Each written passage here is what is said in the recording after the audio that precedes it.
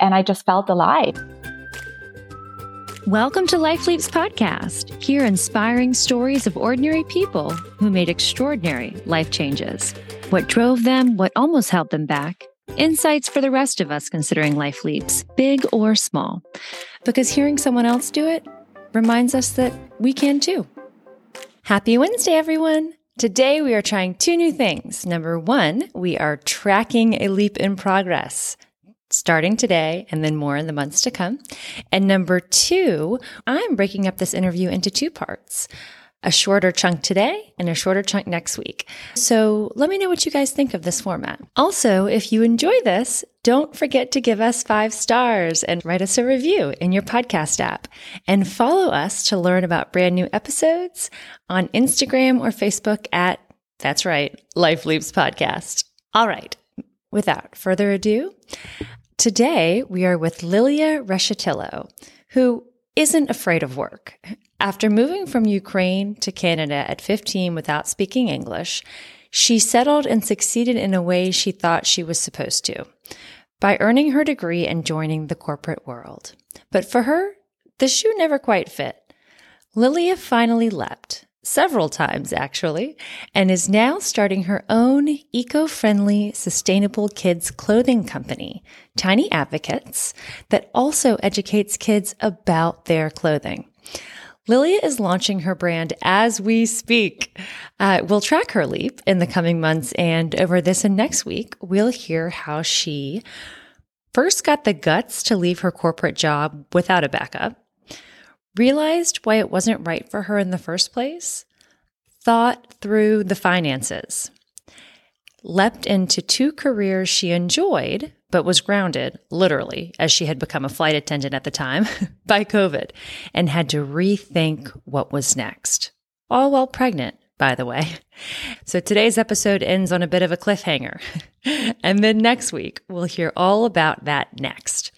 How Liliya got the idea to start her children's clothing brand, worked with a mindset coach to grow her dreams with tips for us, learned to put herself out there in business as an introvert, and broke into an industry she had no background in and made a name for herself. I grew up in Ukraine, in a small town in Western Ukraine. I was born and raised there, and I moved to Canada when I was 15. I had to start high school right away. And yeah, I moved, and a week later, I was among students who spoke English, and I did not speak a word. So it was funny because they tried to assign me all these classes, like dance class and cooking class, that wouldn't require me to say a lot, but slowly ease me in. And I walked into my dance class, and the teacher said, "Do you know what dancing is?" And I could understand what she said, but I didn't know how to respond properly. So I just said, "No, I don't." And then she grabbed a couple of students, and they started dancing in front of me. And it was just so funny. There were a lot of these funny moments and experiences, but I managed to go through it and learned English. Yes. Wow. And you have been living in Canada ever since. Is that right? Yes. Toronto. Okay, in Toronto. So at some point, you end up working in the corporate world. Tell us. Yeah. So I kind of followed the steps that my family expected me to follow, which is graduate university and then get a job in a corporate world. And to my family, especially to my aunt and uncle who live in Ukraine, I was successful. I made it. I learned the language. I went through university, and I'm working. But for myself, I did not see that as a success. Well, at the beginning, perhaps it felt a little bit like a success, like I'm on the right track. But as the time went by, I realized that this is not what I envisioned for myself. So what were you doing in this corporate world? Yeah, at first it started, I worked for Sony, and my job was to do the training for different Sony product categories, from headphones to TVs to cameras. And so that was in and out of the office. And I liked that style of work. And then from there, I transitioned into becoming like a business analyst.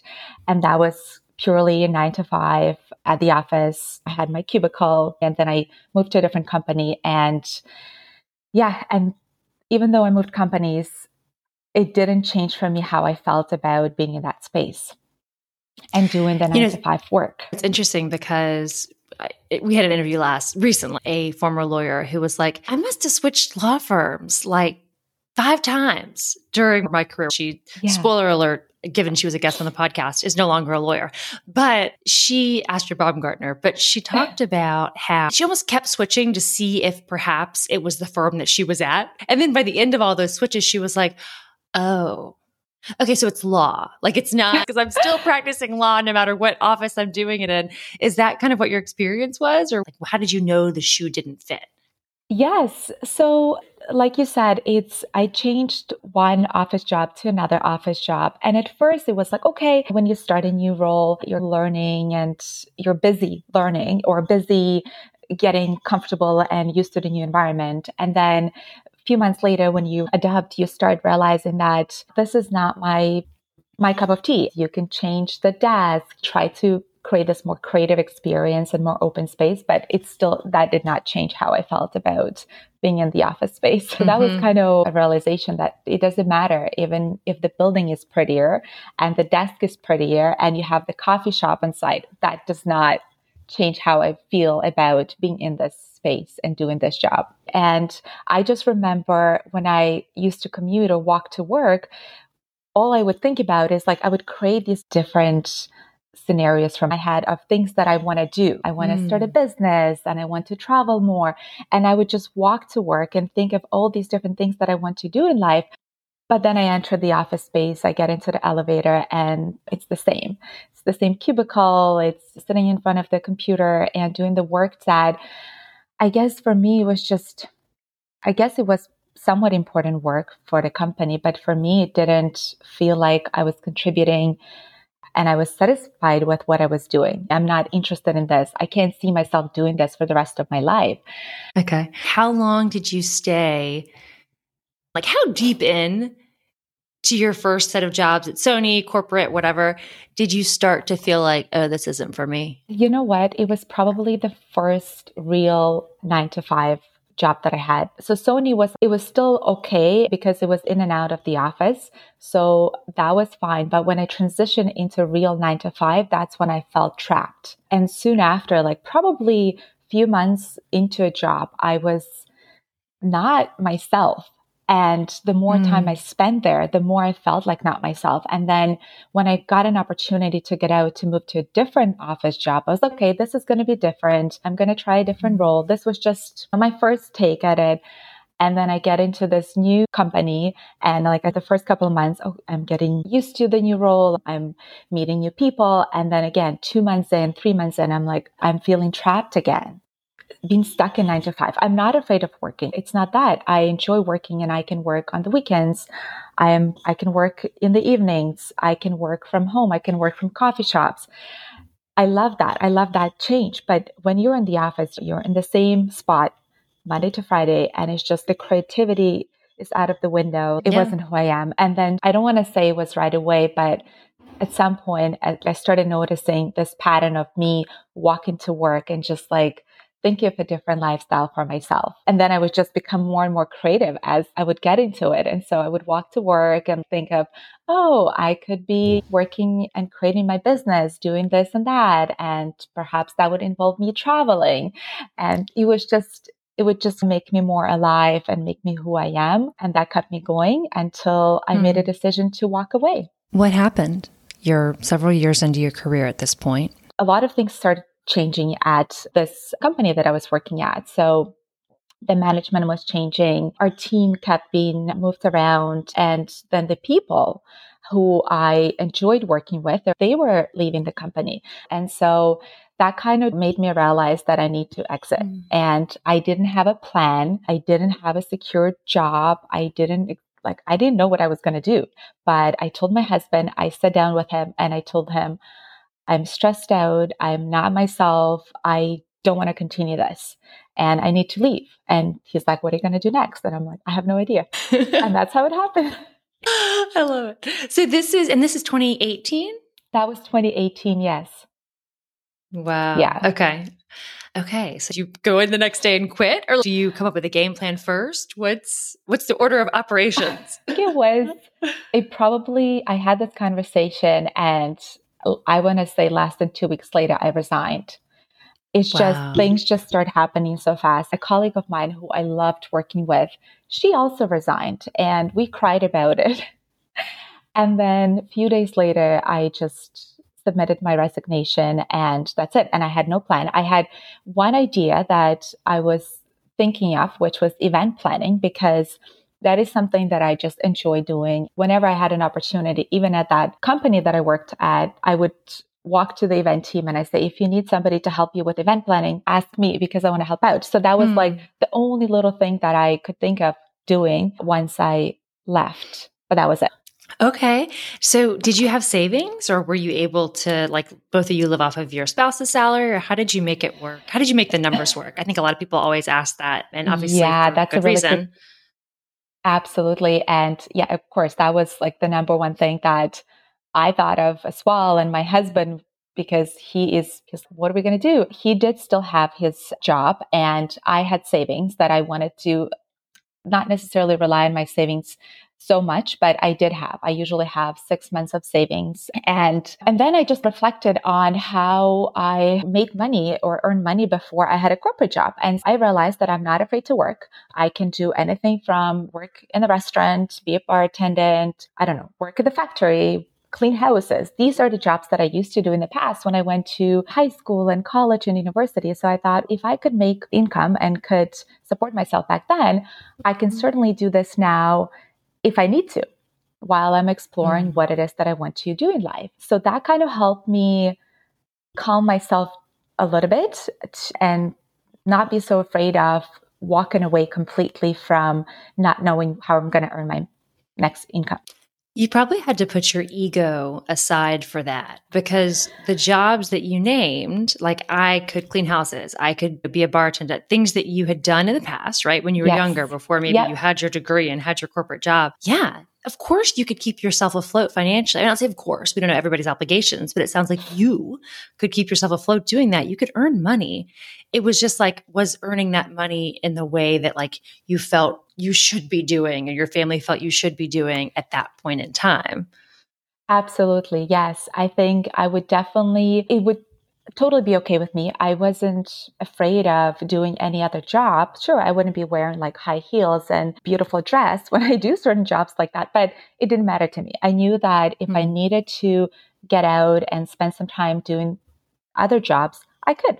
And that kind of helped me overcome some of those barriers. And yeah, my family potentially, I don't know, perhaps my aunt who lives in Ukraine and she's a teacher and she really wanted me to be in a corporate world. She probably wouldn't think that I'm successful, but that would be okay because I wanted to trust myself and figure this thing out and see what other opportunities are there for me. Yeah. That's powerful. And I think I often ask, I'm like, what was everyone in your world saying? What was your family saying? What were your best friends? What was whoever it is in your circle, or sometimes discouraging stuff you hear outside of it? Yeah. And I had both. I had some of my friends they say, wow, like you can just walk away like this. That's amazing.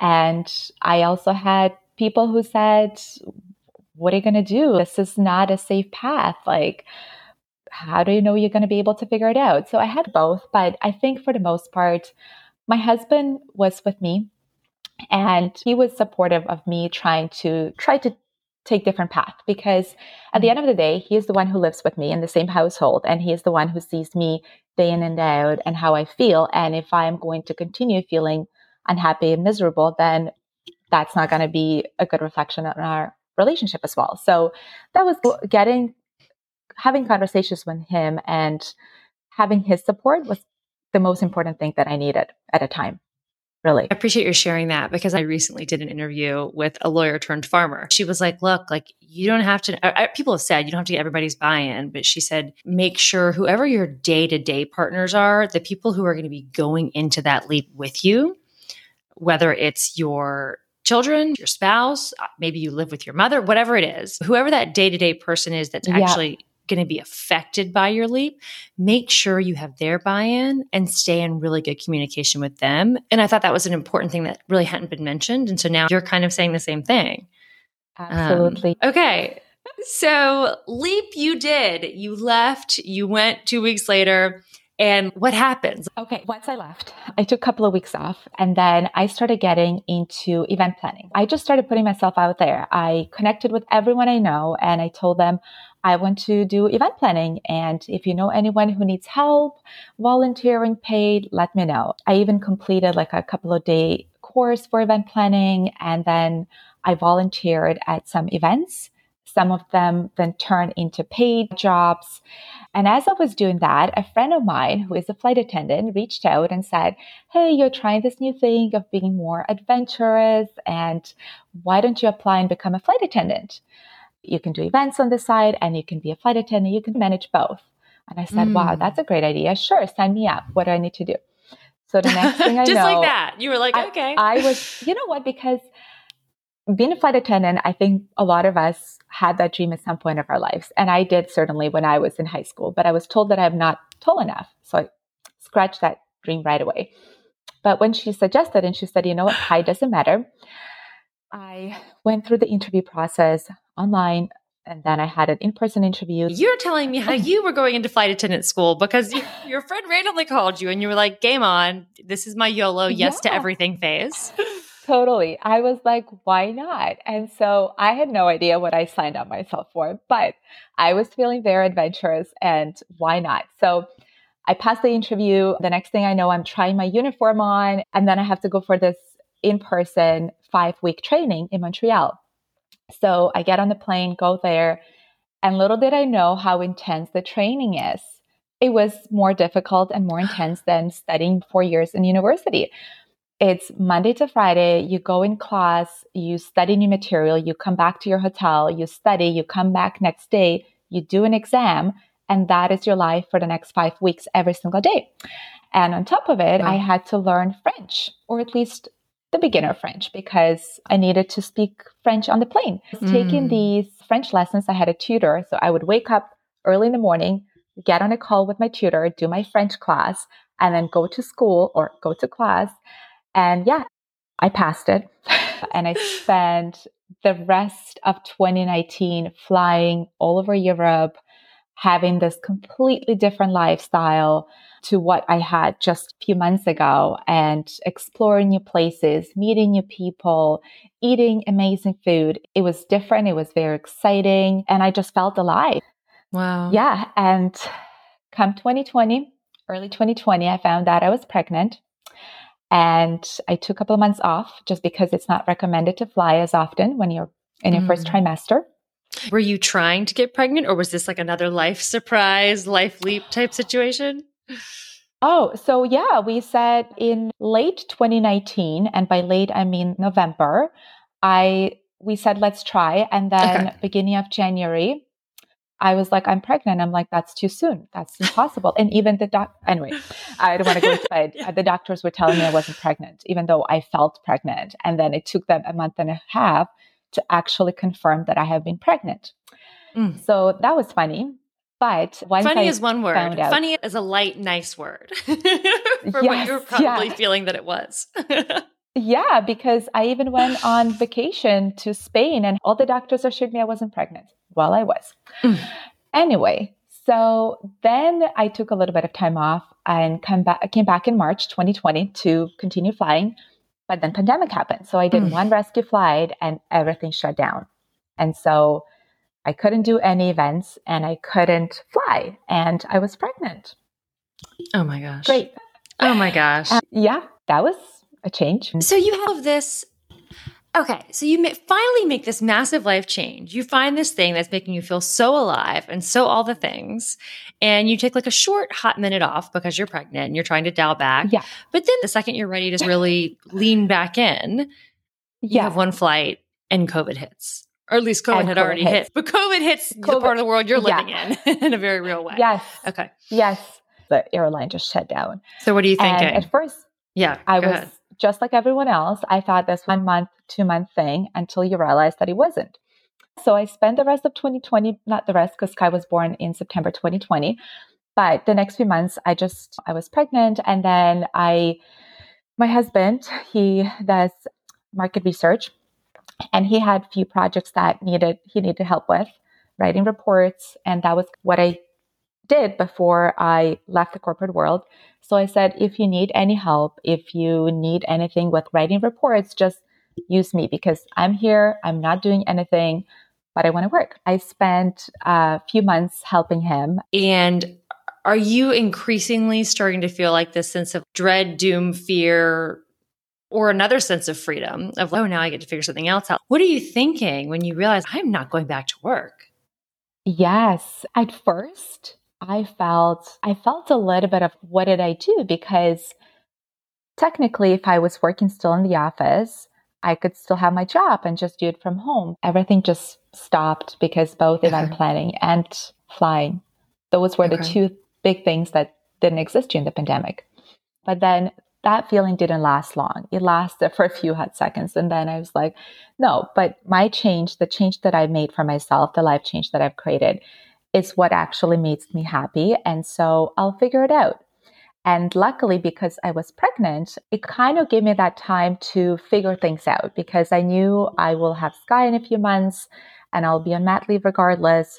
So that kind of helped me. And then once she was born, everything, all the fear and everything went away because I had to do what I had to do, which was change diapers. And you were drowning in another kind of way anyways. There was no time to worry about anything else. Yeah, but honestly, she saved me. I feel like she saved me in a way from all the fears and unknown because, gave you a sense of purpose and fulfillment and maybe distraction? Yeah, all of it. Wow. Okay. Yeah. So you're raising your daughter. At this point, this is 2021? It's still 2020. She was born in September 2020. For the next, I want to say 5 months or so, I was just focused on raising her and taking care of her. And then about, I want to say 6 months mark, I started feeling a little bit more creative. And I said, back to 2018 when I was walking to my corporate job and I was dreaming about all these business ideas that I want to create and stuff like that. And so I started thinking about it again and getting more and more inspired, and nothing really had a purpose until Tiny Advocates. Next week, we'll hear all about how Liliya started her company, and you can learn more in the meantime in the show notes for this episode. Thank you all for being here. We're a brand new podcast, so if you enjoyed it, go ahead and follow, rate, and review us in your podcast app so that we can know what you liked and others can find us. It would mean a lot. Last but not least, we'll keep you posted on brand new episodes each week when you follow us on Facebook or Instagram at, you guessed it, Life Leaps Podcast. Till next time.